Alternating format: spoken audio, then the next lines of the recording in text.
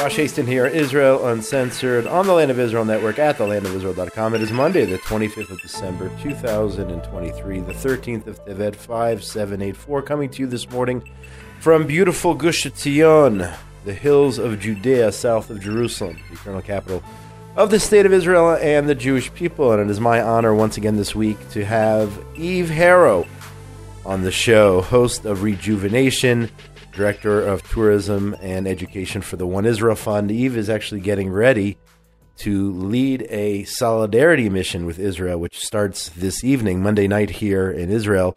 Eve, let's start by talking about the mission. What is the goal? What is the purpose? How many people are coming? Where are they coming from? Give me all the details of the One Israel Fund mission. All right. So we put together what I hope sounds like a really, really nice group of people. Many of them have not been involved before with the One Israel Fund. It's a little bit different than the solidarity missions that have been coming in for the past few weeks. Amazing people. It's some people coming on missions with their synagogue. Some people just coming individually, spending all day picking strawberries, making sandwiches for soldiers, just doing such kindness and really strengthening and being strengthened, of course, by the Israelis.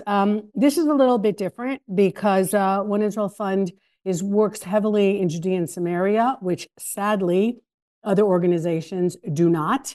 They stop at the so-called Green Line, and the vast amounts of funds that have been raised in the United States over the past couple of months to buy all kinds of things and do things for Israelis, unfortunately, doesn't really come into these areas. And so we find ourselves almost alone in doing things for the first responders who are now guarding all of our communities. Because the young guys, you come to the gate of one of our communities, Josh, and it's somebody who's clearly seen 40, right? And he's there because all the young guys are in Gaza or, Lebanon or northern part of the country. So it's only 3 days.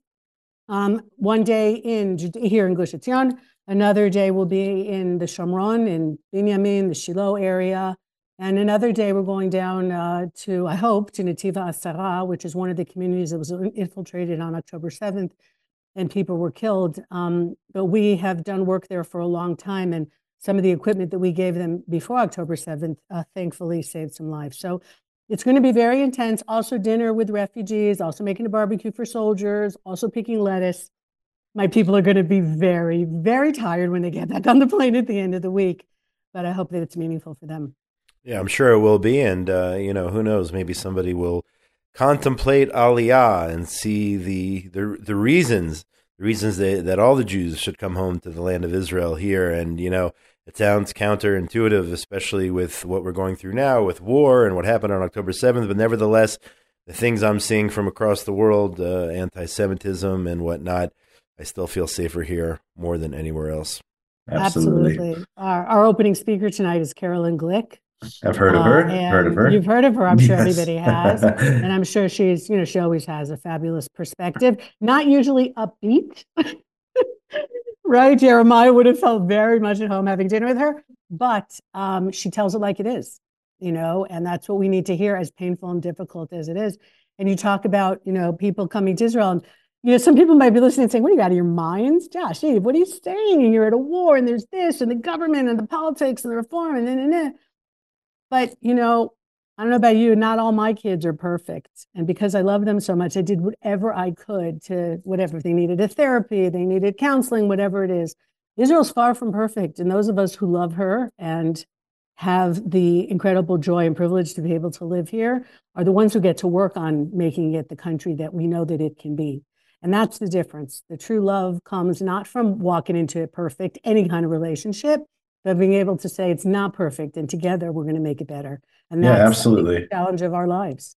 Yeah, and if those, again, as just to reflect on what you were saying, those who say Israel's not perfect, and people here are pushy, and all the other stereotypes and whatever that comes with being in Israel. So, as I always tell people, if you're not happy, if you're not happy with the way the things are here, come on over, make Aliyah, and make it better. Do what you can to make it better. The war, absolutely. We are on the stage. The war is raging down in the south, up in the north. Really, really difficult weekend. I hate to even talk about it. And, on one hand, I'm seeing tremendous successes by the IDF in terms of terrorists being eliminated, terrorists killed, certain areas. I think they announced last night that basically the underground terror tunnel network in northern Gaza has been dismantled. So amazing accomplishments. And then unfortunately, we had on Sunday, I think there were 14 funerals of, hard to talk about it, our IDF soldiers who were killed down there. Just, where are you right now? Where is your headspace in terms of the war? There's the good, there's the bad, there's the positive, there's the negative. We're taking out top Hamas commanders. May they rot in hell. But at the same time, we're paying a heavy price with our kids. So where's your headspace right now? Paying a very heavy price, and those of us, especially those of us who live in Judea and Samaria, I don't know a family that doesn't have somebody somewhere on the front lines, and paying the price for that as well. I think 40% of the soldiers who've been killed are either, the crocheted kippah wearers, grew up in Judea and Samaria, live here now, went to school here, somehow connected. Because, we talk about that education is everything. And, we might be knocking out the Hamas commanders, but all of their children have been educated towards jihad and destroying the Jewish state. And that's what our problem is so big. I don't see any innocence over there. Because education, as anybody knows, is the key. It's the key to how your children are going to see the world. And our children clearly see Israel as the place that has to be defended. We have no other home. We understand hate. Finally, it takes us a while to get it, but when we get it, we get it. And our soldiers have been doing really astonishing things. But each one is a world of its own. The young ones never married, never started a family, just beginning. The older ones, the reserves, the 33s and 41-year-olds, leaving behind widows and children who will not get to grow up with their father, and the whole circle of friends and family. It's beyond heartbreaking. It really is. There really are no words. So where am I? I'm thinking that the world's pressure is causing us to lose soldiers because they're going into buildings that turns out are trapped, or they're Hamas terrorists waiting in there, or they've been, or they're sitting there with RPGs. They're shooting at, a lot of the soldiers were killed in an APC. Couple that was hit and on a road that was supposedly cleaned and safe, and obviously wasn't. And so this pressure to worry so much about the Gazans, okay? Like, personally, I think we should stop all the humanitarian aid. I have never heard of a country that fed the enemy while they were fighting him. And if they're upset, and Hamas is already shooting at Gazans trying to get food, okay, because they want it all for themselves and to keep their oxygen going, literally, so that they can fight us. And I just think that we have to do something incredibly difficult for all of us also. Nobody likes to see children suffering in any way, shape, or form, even if they're a part of a greater evil society. But we have to say that's it. Nothing is going through until either Hamas surrenders, or we can finish this war without any more of our soldiers dying. I'm very sorry, but the Israelis and the soldiers and our hostages their lives are more important to me than the Gazans. If you don't like that, then maybe you shouldn't be listening to our radio station. I couldn't agree with you more. I mean, I asked that question on Instagram, I think the other day, is I don't understand why we're the only country in the world at war with an enemy, and yet we are lining up trucks to provide them with food and with humanitarian aid. Doesn't make any sense to me. Yesterday, I actually saw a video of, when the trucks come in, whether it's from us or whether it's from Egypt or whatnot, groups of people just trying to jump on the trucks and take whatever they can, because of Hamas, of course, steals all of the aid that comes in. So, we're providing the aid, and at the end of the day, we're actually providing it directly to Hamas. But there was one case, it's insane. There was one case where a little boy was shot by Hamas and killed, and his family, again, I don't know if they're Zionists, but the family said that I don't care, we will fight to the last man against Hamas for what they did, where they killed this kid in the family. And, I would hope that there are more people in Gaza. And again, how many civilians are actually in Gaza? I don't know. But at the end of the day, I think if we provide less humanitarian aid, I mean, I would like to stop it entirely. I think it's insane. But I think the people, as this family's decided to do, they've decided they are going to turn on Hamas, and they're going to fight to the last man. And I don't know if it's a Hamula if it's a clan of 20 people, 30 people, or 100 people, because that's how they live. It's a clan-based society. People don't really understand that. But if this one clan can make a dent, and they say that they're going after Hamas because the way they're being treated, who knows? Maybe somehow that can spill over, and the next family and the next clan and the next clan will say, enough is enough. This is, we finally understand what Hamas is doing to us, using us as human shields. They don't care about us at all. They're stealing food literally out of our mouths. I mean, do you think that's realistic, that more and more will turn against Hamas? Look, I think we have to, to be realistic in the sense of they're not turning against the Hamas because they love the Jews. Right. Okay, they're part of that exact same ideology. They turn against the Hamas because right now Hamas isn't being good to them. In the last few years, and you see all these beautiful hospitals and all these beautiful homes in Gaza. I mean, and I'm thinking to myself, everybody's saying they lived like in some open air prison, but not this place. So they were happy when Hamas was providing for them. They were happy. Now they're not happy because Hamas, by attacking Israel, has brought devastation in. But let's not kid ourselves exactly where their loyalties lie. Yes, first with their tribe, absolutely. But after that, they hate the Jews just as much as anyone else. Josh, I interviewed Colonel Richard Kemp a couple of weeks ago, and he told me something that I hadn't known, which is it is actually an international law that Egypt is supposed to be taking these people in. It's called like the North African Refugee something or other. I wrote to Eugene Kontorovich and asked about this, and he said, yes, it's on there. Egypt is legally obliged to do this, and simply said no. So, one of the answers, especially for the bleeding hearts who are so worried about the Gazans, is to move them all to northern Sinai, the so-called innocents. Let's leave that aside for now. Set up the camps there, bring all the humanitarian aid you want there, and let Israel finish off the Hamas tunnels and the Hamas terrorists in Gaza without having to worry about these people being human shields, et cetera, et cetera. Now, that would actually save lives on both sides, and it just shows the hypocrisy of the world and how they really don't want Israel to win this war, and they don't care when Israelis die. The fact that something that's already on the books, the UN Security Council doesn't have to sit and have any kind of discussion on it. Not that they would do anything for Israel anyway. All right. And these are the kinds of things that if people really cared, they would put into play, but they don't. And so we're doing this on our own here.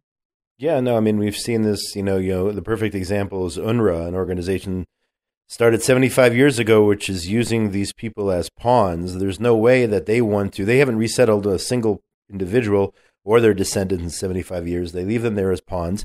And the same thing's happening here. They don't want the border to Egypt to be open, just like they failed in Jordan and Lebanon to resettle these individuals who left here in 1948. The Arabs left in 1948. They want them there as pawns, and they're filling their heads with a hate education. And they preach to them, they teach them, the goal is to go to take over Haifa and Jaffa and Akko and all the cities in so-called Israel, pre-1967 Israel, river to the sea, and they keep them there. And they're not all, and they pretend if you go on Twitter or X, whatever it's called now, you can see they pretend, the Israel is starving the poor Arabs and they're doing this and that, the humanitarian crisis. First of all, I don't understand. If they're starving, I don't know how they're starving for 2 months, not eating anything for 2 months, which is absolutely baloney. Obviously, there's something to eat there, just like they say there's no electricity, and somehow they're all charging their cell phones and filming and whatnot. Yeah, the entire time. But they are not, they're fooling the world. They're not taking care of their best interests. They're using these people, UNRWA and all these organizations. And as you said, the most humanitarian thing would be to send them to Egypt. Any other crisis in the world, any other crisis of refugees or war, this and that. I mean, you would think that the human rights, so-called phony, really human rights organizations would want to do what's best for these people, get them out of harm's way. They're holding them there as pawns. They will not open the border. They don't care about them. None of the Arab countries, not one Arab country has stepped up and said, bring the Gazans to us. We'll take care of them, whether, permanently. I would like to see them permanently not there. But, even during times of war, not one single Arab country or Muslim nation has stepped up for these people. Their hate for Israel is so great. It's much greater than their desire to do any good for these individuals. So look, during the Syrian civil war, Turkey and Jordan and other countries, not necessarily luminaries of human rights, took in refugees from Syria. And you see that, it just occurs to me, I mean, it's December 25th. I'm looking out my window right now, Bethlehem. Okay, so one of the joys as a Jew living here in Israel is you don't really notice December 25th. There's no tinsel and music and all that kind of stuff, and a lot of the commercial aspect, which I used to see when I lived in the United States. And one of the lies that's coming out right now in order to manipulate Christians against Israel, many of our listeners also are celebrating today, is that, Israel has ruined Christmas. Okay, and as we well know, Bethlehem, which we used to drive through all the time, used to be 80% Christian, 20% Muslim, and is now, since the Palestinian Authority / Hamas / PLO took over in 1993, it's now at least 80 to 90% Muslim and just a few Christians left. And they, of course, can't tell the truth because they're living there and they'll get killed, which is, people need to understand how intimidated people are. They can't speak freely like you and I can do right now. And so that's something that's been coming out right now also, to turn, like Jesus was a Palestinian, and a lot of those lies that we've heard over the years. And I know our listeners are, understand what's happening, but it's just so sad, the efforts to just turn everybody against us. Absolutely. No doubt about that. I want to give you time to go get ready for your group. I would love to crash the group. Like, when are you going to be in Gush Etzion if I am around? I would love to come and stop, just say hello, because I'm sure I have some friends, who are going to be here or going to be on the bus. So we're offline. I'll forward you the schedule, and we'd be happy to see you. Crash you guys. We'd be happy to see you. Yeah, but it's going to be intense. We're going to Mount Herzl, to the section, just from this war, which is growing every single day, and it's not going to be easy. But this is, one of the things that I remember when my kids went to Poland, and after 11th grade, the kids used to take a trip to the concentration camps. And I remember looking around the room and seeing in their classes, of course, a lot of kids who, because that's most of Israelis actually, whose parents grandparents did not go to Auschwitz because the parents were thrown out of Morocco or Libya or Iran and Iraq. Most of Israelis source out of the Middle East, the Arab and African worlds, who threw everybody out in the 1950s, which is the only reason Jews aren't getting persecuted in the Arab world right now, because there are almost none of us left. And everybody went on that trip. You didn't just go on the trip if you'd grown up with a grandmother with, numbers on her arm. You went because everything that happens to Jews happens to Jews. It happens to all of us. We all left Egypt together. We all stood at Sinai. And if some of us were killed in concentration camps, it's like all of us were persecuted. And the same thing with what's happening. If you're not in Israel right now and you care, though, about the Jewish people, I know that you are crying for us. And the people who come here are feeling that. And it's not simple, and it's not easy, and aren't there many flights, and they're expensive, and coming here to make that stand. And that is why we are going to win. And that is why we are going to continue to exist forever and forever and forever. Not just because God has faith in us, because we have faith in each other. And those are the most important things that we can have right now. Amen to that. Absolutely. 100%. Eve Harow, host of Rejuvenation here on the Land of Israel Network. Don't miss her podcast, which comes out on Tuesdays, I believe. Yes, Tuesdays is her day. It's ready to go. Ready to go for tomorrow. And because now she's going to be doing her thing with the One Israel Fund, Director of Education and Tourism for the One Israel Fund. So have a great mission. Thank you for your time today.